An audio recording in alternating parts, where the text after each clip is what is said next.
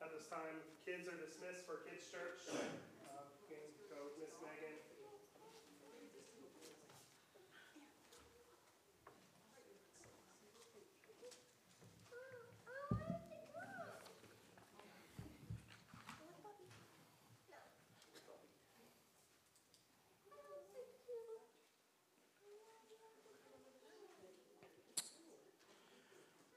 So as we finish up this morning through the story, through the book of Ruth, I would love to just spend some time processing.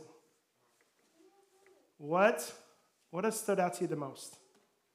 What's one thing through the book of Ruth that, as we read, as we talked about, has just something that's maybe been soaking, that you've just been processing? Or maybe there's something in the book that just hit a chord with you, and you're just rejoicing in that, and it's just something that really just encouraged you. Or maybe there's something that you read and just frustrated you. So I would love to just hear from you. As we went through this series over these last 6 weeks, what was an encouragement for you? I know for myself, it just proves that God orchestrates everything according to his perfect plan. Yeah.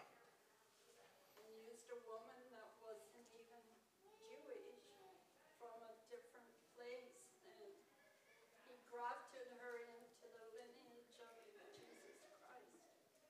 It's pretty incredible, isn't it? Yeah. What else? I just think about his provision, how he took care of them and led them and had a plan for them, and it all worked out.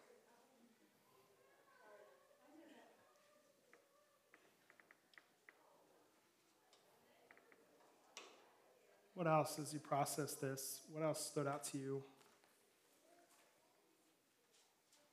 The godly character of Boaz. It's a character to admonish, to strive for. Yeah.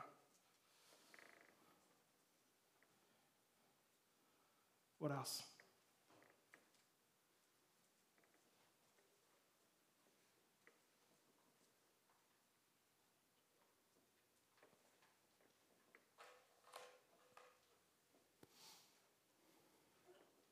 I know Ruth was an amazing woman for how she obeyed. She loved her mother-in-law that much to say, wherever you go, I'm going. Take me with you, you know. She didn't give up. And it's just amazing, that's all.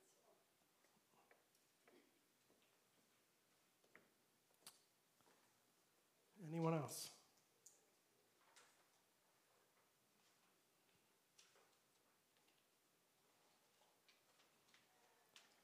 Well, as we have seen, the book of Ruth started with a tragedy. It started with death, and it started with Naomi's journey back to Bethlehem, back to finding joy, back to finding fulfillment. And in the process, Ruth got to experience that as well. She got to experience what it was like to follow the Lord. She got to experience what it was like to be loved and cared for by a man who loves the Lord, whose desire was to be obedient to the Lord, to treat his workers and his servants, and ultimately Ruth with love and respect and care as a human being should. And then last week we saw Boaz follow through with the Mosaic law, follow through with what God called Boaz to do, which was to be obedient to him and follow through. Any man could have just said, you know what, Ruth, yeah, I'm going to marry you. But we saw Boaz honor the closer Redeemer, and through that, God honored him and blessed him with the opportunity of taking Ruth as his wife. And as we're going through this, you know, as we read stories, there's certain things about your life that you reflect on. And one of the things that I've been reflecting on is even my own family, my wife and my children. And some of you guys, I've hinted at the stories that, her dad said no. And it was 4 years of working and fighting and striving to earn his respect and his care and his love. And after 4 years, her dad finally said yes. And September 13th of 2014 was our greatest day. And I got to show a picture because it was in this picture that not only did I lose it, but I was extremely thankful for where God brought me, thankful for what God provided. But here is a picture of my wedding day. This is the first time that I got to see my wife walk down the aisle, and the photographer caught it. And I was bawling my eyes out because I was just extremely thankful, right? And I can imagine in this time, Boaz and Ruth being thankful, and I just saw my wife turn that corner, and I just lost it. All the anticipation, all the build-up, all the working, the striving for this moment, the reminder that it's finally here. And then God blessed it. And it was such an incredible feeling. And I thought my world was complete. I thought, I have a wife, this is great, this is awesome. And then just like we see in the book of Ruth, you have your ups and downs. And after we got married, we moved around a lot, and there was chaos. And when we moved to Wisconsin, it was one of the hardest times of our ministry, and to the point that it actually led me to resign from a church that I was at in Wisconsin. And I thought, man, God, what are you doing? I thought life was great. I had a wife, good things are happening, and then all these up and downs and these trials and these chaoses. And then 10 days after I stepped down, Chloe was born. And again, right, we're freaking out, God, what are you doing? And you're worried, and all these things are happening. And then a child is born, and it's as if the world doesn't mean a thing right now. And in that moment, life is just back to being complete. And you find your center again, and you find who you are. And the world was the limit. And I absolutely loved it. But just like any other crazy man, you're desiring a boy. You're desiring one who is going to be able to continue your last name, right? And we're going to see that. And all these things are happening. And, we moved around again a lot. And we moved here, and life was just great, and all these things. And then God's like, hey, I'm not done blessing you, Mike. And then along came Lydia. And again, when we had Chloe, I thought my world was complete. I thought I had everything, right? And I still desired a boy. And when Becky told me that we found out it was another girl, at that moment, there was a little bit of disappointment, but then God's like, hey, Mike, I'm blessing you with another child, a girl. And we had 2 girls, and my life was complete. And there was a lot of celebration because those girls have brought us joy. They brought us life. They brought us love. And I'm so glad that not only do I get to experience how incredible they are, but I'm so thankful that you guys get to see them grow up as well. And you get to see how gracious God is and how much he has blessed us. And I'm glad that I get to not only have a couple grandparents, right? My parents, Becky's parents, but I get to have all of you as grandparents, as adopted uncles and aunts and friends, right? And all this stuff is incredible. But one thing I'm incredibly gracious for is your support. Because without the community, right, we know that to raise a child, it takes a village. And I'm so grateful that you are our village. I'm so grateful that you get to experience this life with us. And as we finish up the book of Ruth, this is exactly how it celebrates. There's a wedding, and then there's a kid. Then there's a community of supports. And a reason to rejoice and be joyful, right? And so as we get started in Ruth chapter 4, starting in verse 13. So Boaz took Ruth, and she became his wife. How incredible is that? We start with this, the journey at the beginning of death and of Naomi's sons finding Moabite wives, and we were like, what are you doing? What's happening? That is sin, that is totally going against God, and we've lost sight of who God is. And as we've gone through the book of Ruth, we've seen God's provision. We've seen that God can take a Moabite, a Gentile, one whose community is totally against God, and use it for his glory. And what we see here at the end is that it's finally, right? Ruth goes from being a slave to her own imprisonment, her own world, her own sin, her own gods, to now being free as a wife with Boaz in the Lord. And so Boaz married Ruth. And it says that he went into her, and the Lord gave her conception, and she bore a son. Don't miss this. Up to this point, we have to realize that the 10 years in Moab with Naomi's sons, and they were married, and everything leading up to this point, we have to understand that Ruth's womb was closed. She could not have children. And because she couldn't have children, there probably was a sense of worry. Like, could this happen? And look what it says. Don't miss this. The Lord gave her conception. It was the Lord who opened up her womb so that she can have a son. Not just a child, but a son, because a son is significant. A son is going to continue the lineage. A son is going to continue the name. A son is going to continue on with God's plan. And so she gets married. Ruth goes from being a slave to being a wife, now to a mother. And how many of you, as moms, can remember the first time you became a mother? How incredible was that feeling? To know, like, hey, God has blessed me. And I'm so grateful for this. But I also have to realize that some of you maybe have been like Ruth, where you just unfortunately couldn't have a child. Don't lose hope in what God wants to give you. Don't lose hope in how he's provided. And maybe through that, God has provided you abundantly, even if you didn't have your own children. So 14. Then the woman said to Naomi, "Blessed be the Lord who has not left you this day without a redeemer, and may his name be renowned in Israel."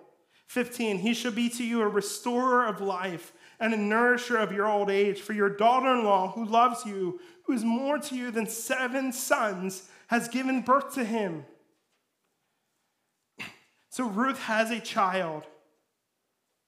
But then we switch to Naomi.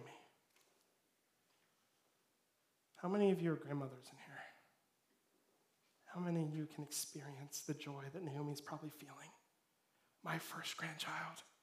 I didn't think I was ever going to have any. I thought my life was hopeless. I thought that there was going to be no one to marry my daughter-in-law. And I didn't think I was ever going to have children. How do you think Naomi's feeling? To know that she was never going to possibly have grandchildren. But yet God shows up again and again. And so Naomi is there, and it says that the community, the woman around her, the community rejoiced.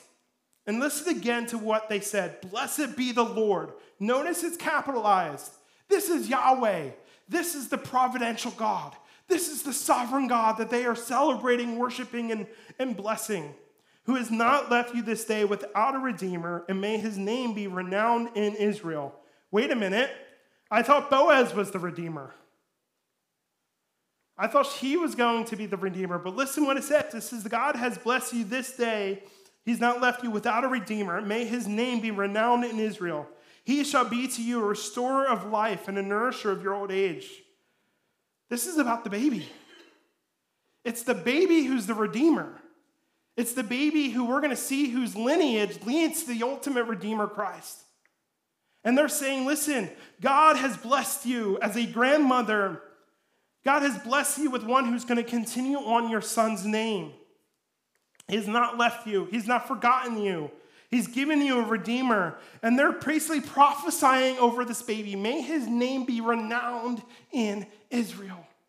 May his name be great. May this son bring so much life and restoration and redemption to the people of Israel. He shall be to you a restorer of life and a nourisher of your old age. How did this story start? It started with death. It started with chaos.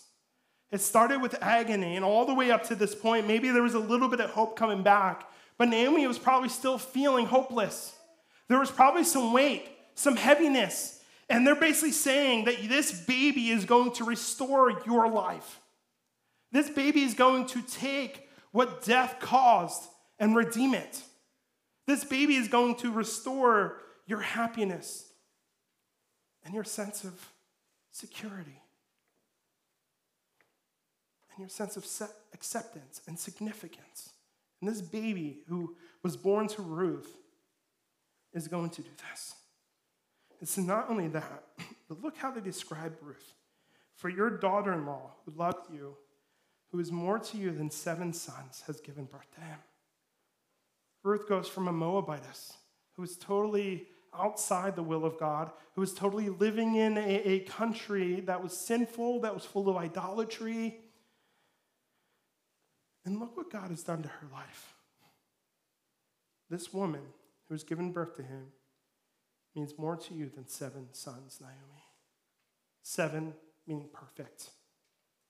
Right? The number 7 is a sense of perfection. It's a sense of fulfillment, of longing. And for some of them, 7 was significant in families. That was what they desired. That's what some of them strive for. But here in this moment, they're reminding Naomi that your daughter-in-law Ruth is more important than any son you could have ever had, because he's given birth to your Redeemer, your restorer of life. And then it says Naomi took him, 16. Then Naomi took the child and laid him on her lap and became his nurse. And so she became his guardian. She took care of him. And the woman of the neighborhood gave him a name, saying, a son has been born to Naomi. And they named him Obed. He was the father of Jesse, the father of David. And so we're looking at this and we're like, man, like, God has done something significant. But here's the thing that we need to understand. We thought the whole book of Ruth was about Ruth. But if you notice how it started and how it ended, who did it end with and who did it start with? It started with Naomi. So while Ruth was a huge part of this, Naomi was actually at the center of it all. This story starts with Naomi, ends with Naomi. Why? Because the line that God has planned, the lineage that God has planned, is actually through that lineage and that family. And so Naomi was blessed with a grandchild, with a redeemer, with one who's going to provide hope. But you look at this, and here's what we also need to see. At the end of it, it says that he was the father of Jesse, the father of David. Wait a minute. David hasn't come about yet. Actually, this happened maybe a couple hundred years before David. Who knows? But we look at this, and we're like, wait a minute, what happened? Here's the thing we got to understand. The book of Ruth was actually written after David. And the book of Ruth is pointing to that. But because it signified David here at the end of it, we have to understand that at some point this was actually written after King David. And so let me finish. Now these are the generations of Perez. Perez fathered Hezron. Hezron fathered Ram. Ram fathered Amminadab. Amminadab fathered Nahshon. Nahshon fathered Salmon. Salmon fathered Boaz. Boaz fathered Obed. Obed fathered Jesse. And Jesse fathered David. And we look at this, and for some of you, you're like, this is boring. What is up with genealogies? It's just names.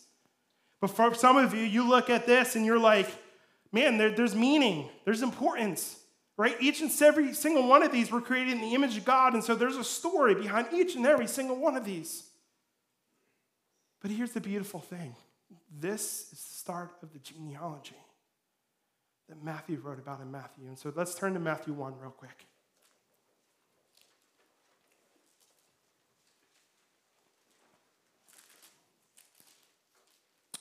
Matthew chapter 1, starting in verse 1. The book of the genealogy of who? Jesus Christ, the son of David, the son of Abraham. Abraham fathered of Isaac, and Isaac fathered Jacob, and Jacob fathered Judah and his brothers.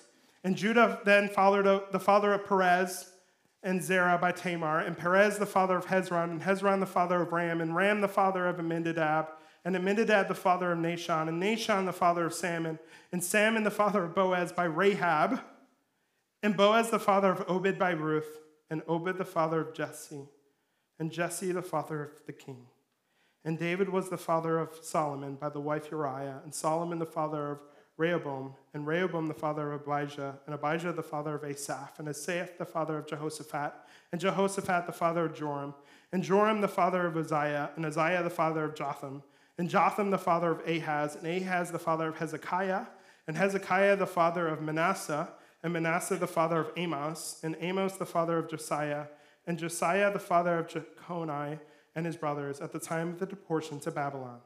And after the deportation to Babylon, Jeconiah was the father of Shealtiel, and Shealtiel the father of Zerubbabel, and Zerubbabel the father of Abiud, and Abiud the father of Eliakim, and Eliakim the father of Azer, and Azer the father of Zadok, and Zadok the father of Achim, and Achim the father of Eliud, and Eliud the father of Eleazar, and Eleazar the father of Matthan, and Matthan the father of Jacob, and Jacob the father of Joseph, the husband of Mary, of whom Jesus was born, who is called Christ. When you look at this, there's a couple of names that stand out. In verse 5, you see Salmon, the father of Boaz, by Rahab. Who was Rahab? He was a prostitute. And out of Rahab came Boaz, and Boaz fathered Obed by who? Ruth. Two women that technically should not have been in the lineage.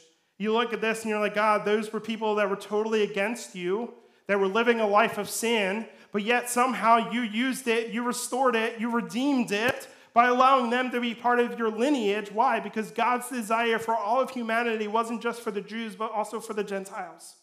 And in the midst of this, God used what was unlikely for his glory. And we can look at this and go, wait a minute, why was Jesus, why was the lineage actually through Judah? Didn't Judah have 3 other brothers? What actually happened? Well, if you look at Genesis chapter 49, it says this: Assemble and listen, O sons of Jacob. Listen to Israel, your father. Reuben, you are my firstborn, my might, and the first of my strength, preeminent in dignity and preeminent in power, unstable as water. You shall not have preeminence, because you went up to the father's bed that you defiled, and he went up to my couch.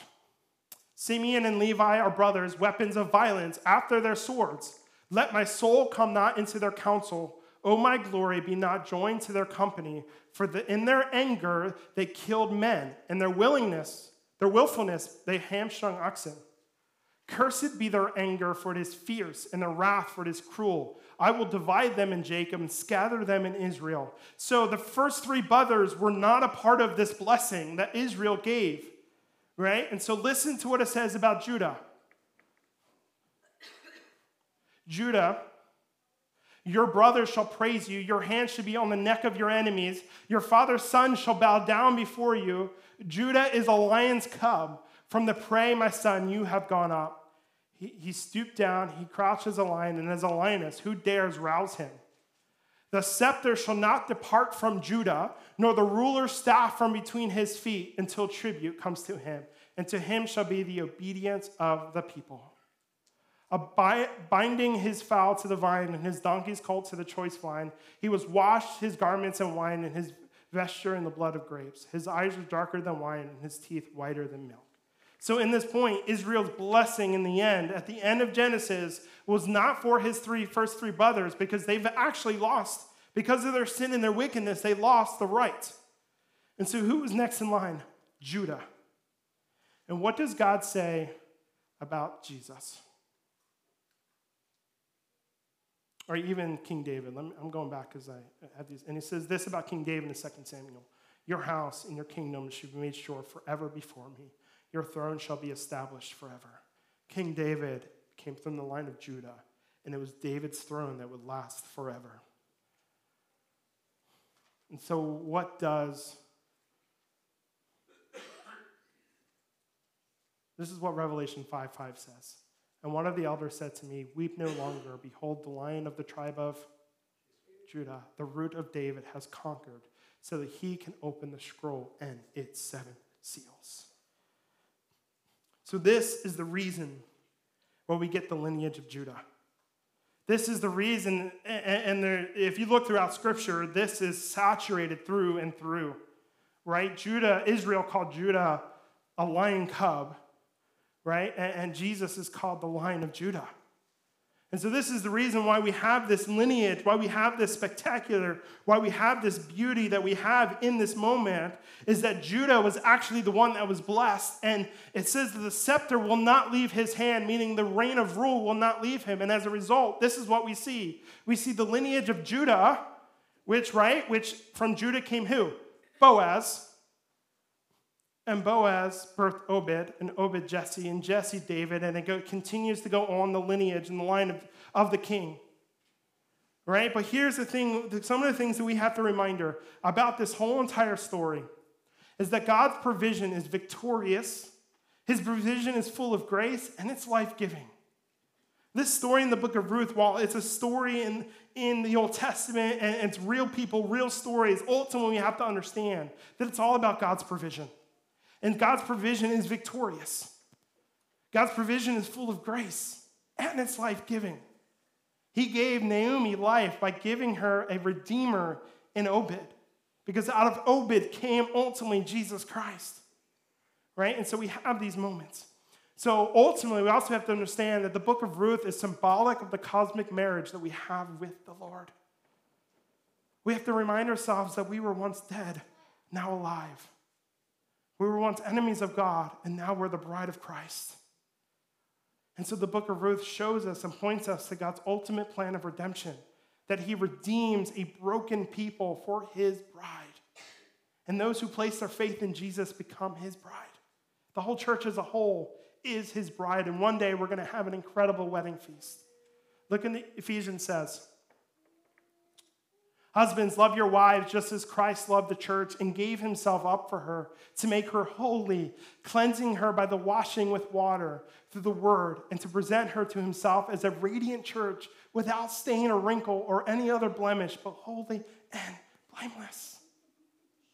Every story in Scripture points to God's relationship with his people. From Israel to the church, it is all about God's redeeming his people. And all throughout Scripture, he calls us his bride. You look at the book of Hosea and others, right? And God continues to call out his bride. If you look at Isaiah and Jeremiah, you could see that God actually calls his people harlots and prostitutes. Why? Because they continue to cheat on God. Even in God's grace and his mercy, we somehow still go against God's ordained law. Why? Because God is still mending us. He's still sanctifying us. He's still purifying us. But his blood purchased our freedom from sin so that he can fully do it. And his desire is to make us holy. His desire is to cleanse us, to wash us, to make us pure. And one day, that is exactly going to happen when Christ our King comes back. But in the meantime, what do we do with all the sin and the evil and all the heartache that we see every single day? Well, we have to know this, is that sin and evil will never overcome the Lord and his sovereignty. God's sovereignty will always reign victorious. Even though we see evil, even though we see sin, even though we see all of these things happening and we begin to freak out, like, look at this evil, look at these things that are happening, and yet we lose sight of the fact that God is still in control. I can think about this week, how many of you guys woke up Wednesday morning with your heart aching for our country, for our state, right? How many of you woke up worrying about the life of children, not only the life of children, but of moms and of our country and the future, right? And we could sit here and we could look, and that was completely evil. That was completely sinful to allow abortion all the way up to 9 months. The fact that we even have abortion to begin with is complete evil. But yet God is not shocked by this. We worry, we freak out, and God's like, what are you doing? I'm still on the throne. Do you guys remember how the book of Ruth started? In the days of the judges. Look what that last verse in Judges says. In the days there was no king in Israel. Everyone did what was right in his own eyes. Church, this is happening continually. Those that live in sin are doing what is right in their own eyes. And what do they think is right? My body, my choice. And we look at this, and all the decisions we're seeing are because they want their own right. They want control of their lives. And as a result, there was no king in Israel. God was their king. But because they totally gone against him, even the people of Israel went against him. And as a result, they did not have a king because they did not view the authority of God as what was over them. They did what was right in their own eyes, which means that they took God off the throne and put themselves up. And that's exactly what is happening in our world every single day. And as believers, right, we desire a country that focuses and worships the Lord. But the reality is there's never been a full country always that worshiped and served the Lord. Back from the beginning of time, let's go back to Genesis, right? What did Adam and Eve do?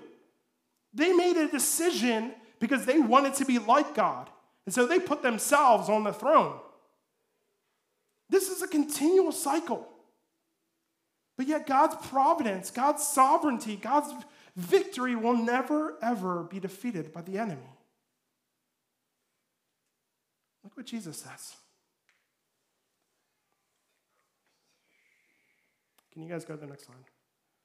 I've said these things to you that in me you may have peace. In the world you will have tribulation, but take heart, I have overcome the world. As believers, yes, we want to strive. We desire to be people, place their faith in Jesus and make choices that reflect that. But in the end, we have to understand that the world has already been overcome. God is still up to his grander scheme, and his will is still going to be fulfilled. And because of that, we need to understand this, that Jesus, we're controlling it both ways, huh? Go to the next slide. Jesus is victorious over death and brings full life. You look at the story, it started with death, which represents everything in the world, even ourselves. We were born dead. We were born separated from God. But in God's plan, God's will, God's abundant grace, he has taken the story from death to life. And our lives, for those that believe in Jesus, start with death, but they end with life. God is victorious. That's what the whole Redeemer mentality and the whole thing is about, is that Ruth ultimately points to Christ as our Redeemer. That started thousands of years ago. The beautiful lineage of Christ, the providential lineage that Christ came from was all ordained by God. And here's the thing we got to understand. God allows sin for his glory. He's allowed these things to happen so that in the end, he is still going to get the praise. Think about all of life from the beginning with Adam and Eve, and you can continue on, right? Tower of Babel, right? Noah's Ark, all these things that are happening, even to the point of people of Israel where they declared that they didn't have a king. And if you continue on in 1 Samuel, right? This goal, this desire to have a king, because they don't think they have one, which is Christ, right? And God allowed it because they did not view God as the king. And so what did God do? God allowed Saul. And it was great for a little while, but what happened? He got hot-headed. He got prideful. He led to sin. And this is ever cycle of kings who love God, kings who go against God. Leaders who love God, leaders who go against it. But here's the thing that never changes: God. Right? His grip is still on life. Right? He is still sovereign. He is still omnipotent. He's still omnipresent. He's still all-knowing. All these things, God is still present. All of this happening. And he allows it because David told his brothers, right? What you guys meant for evil, what the enemy meant for evil, God meant for good. So through this, God is going to allow the things of this world to actually, in the end, bring his name glory, because he's going to show them ultimately who has the greater power. That's why God allowed the enemy over Job. God allows these things because in the end, he wants to show the world that he is still king, right? And so he is victorious. Look at 1 Corinthians. when the perishable puts on the imperishable and the mortal puts on immortality, then shall come past the saying that is written, death is swallowed up in victory. O death, where is your sting? O death, where is your sting? The sting of death is sin, and the power of sin is the law. But thanks be to God who gives us the victory through who? Jesus Christ. Death is ultimately defeated because of Jesus and what Jesus did on the cross for us. Don't lose hope. When you see all the sin in the world, when you see the law of the land change to where you're not supportive of it, don't freak out. Don't lose hope. Trust in a sovereign God. That law means nothing to the power of God. God can still make a way out of that. God could still bring about his glory. He could still use his bride, his church. And those laws actually just make it that there's still more work to be done, and he's called us to proclaim the good news of Jesus around the world, in our own communities. Because ultimately, you got to understand that laws of the land don't change people. Church, who does? Jesus, the gospel. The gospel is what changes people's lives and hearts. Matter of fact, when we make laws that go against sin, we're only putting a Band-Aid on the actual serious issue at heart. And that's the human nature. It's in Christ that they find freedom ultimately from that. Because ultimately our souls are longing for acceptance, significance, and security. And they can only be found when we experience the deep and incredible love of Christ. Amen. Look, our souls are longing to be accepted, to be significant, to find security. And when people run to sin and they run to all these things, they're trying to find worth, their own self-worth in those things. Which is why people are finding their self-worth in abortion, which is why they're finding it in all these extra things that cannot ultimately satisfy themselves because they're longing for it. In the end, our souls can only be satisfied with the love of Christ. Nothing else. That is exactly why the church exists, to proclaim his name and his love to a world that is hurting, that is longing for something to fulfill their own self-worth. And when we find our self-worth in Christ, that's when we find our ultimate meaning. Because it's in Christ that he's accepted us. He's called us beloved. It's in Christ that we find our ultimate significance and our ultimate meaning as to why we exist. And it's in Christ that we are secure by his Holy Spirit till the end. And so we have to understand these things. You can see it in Romans 5 about God's love and the victory we have, right? Look at John 10:10, right? The thief comes only to steal and kill and destroy, but I've come that they may have life and have it abundantly. And where do we see that even deeper? John 6, talking about the bread of life, right? Christ satisfies our deepest longings. Look what Paul David Tripp says. You will never find fulfillment of heart on the far side of rebellion. True rest of heart is always found in submission to the Savior. When we submit to the love of Christ and the authority of Christ, that is where we find ultimate satisfaction, ultimate life, ultimate redemption, ultimate fulfillment. And so what does this mean for us? At the end of this story, we saw that Naomi cared and led and took care of Obed. Here's my challenge to you as parents and as grandparents. You have a high calling to point your children towards Jesus. Your ultimate responsibility is your family. Not really the neighborhood kid down the street that drives you insane. It is your kids.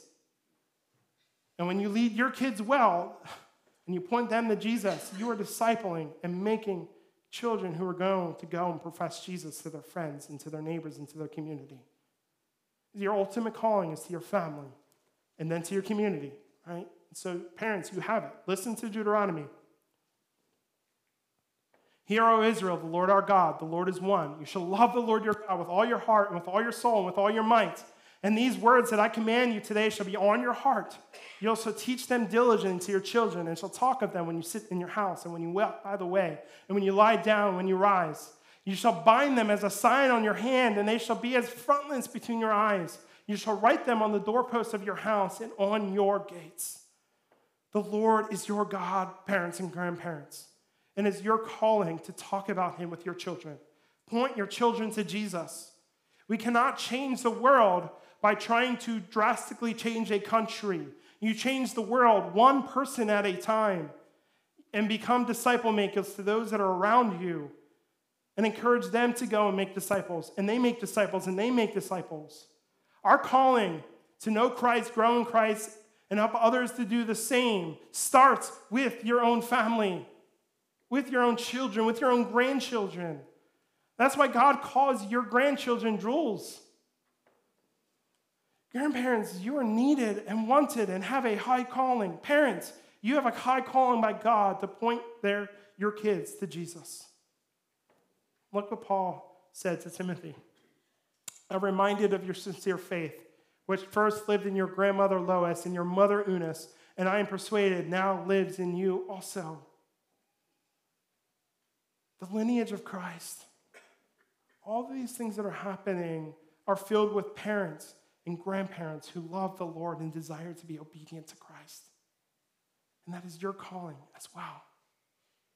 Are you willing to stand upon the promises of God, continue to celebrate and worship his sovereignty and his providential plan? Are you willing to lead your children and your grandchildren towards Christ every single day, every moment of every day? You have a calling, just like Naomi and Ruth had callings. You have a calling like Boaz to represent Christ in all you do and say. It starts with us. Are we living for the Lord? Do we love Christ? Are we going deeper in love with Christ? And out of that, does it flow the love for each other and for the world? I'm going to invite Chris to come on up and lead us in a time of prayer.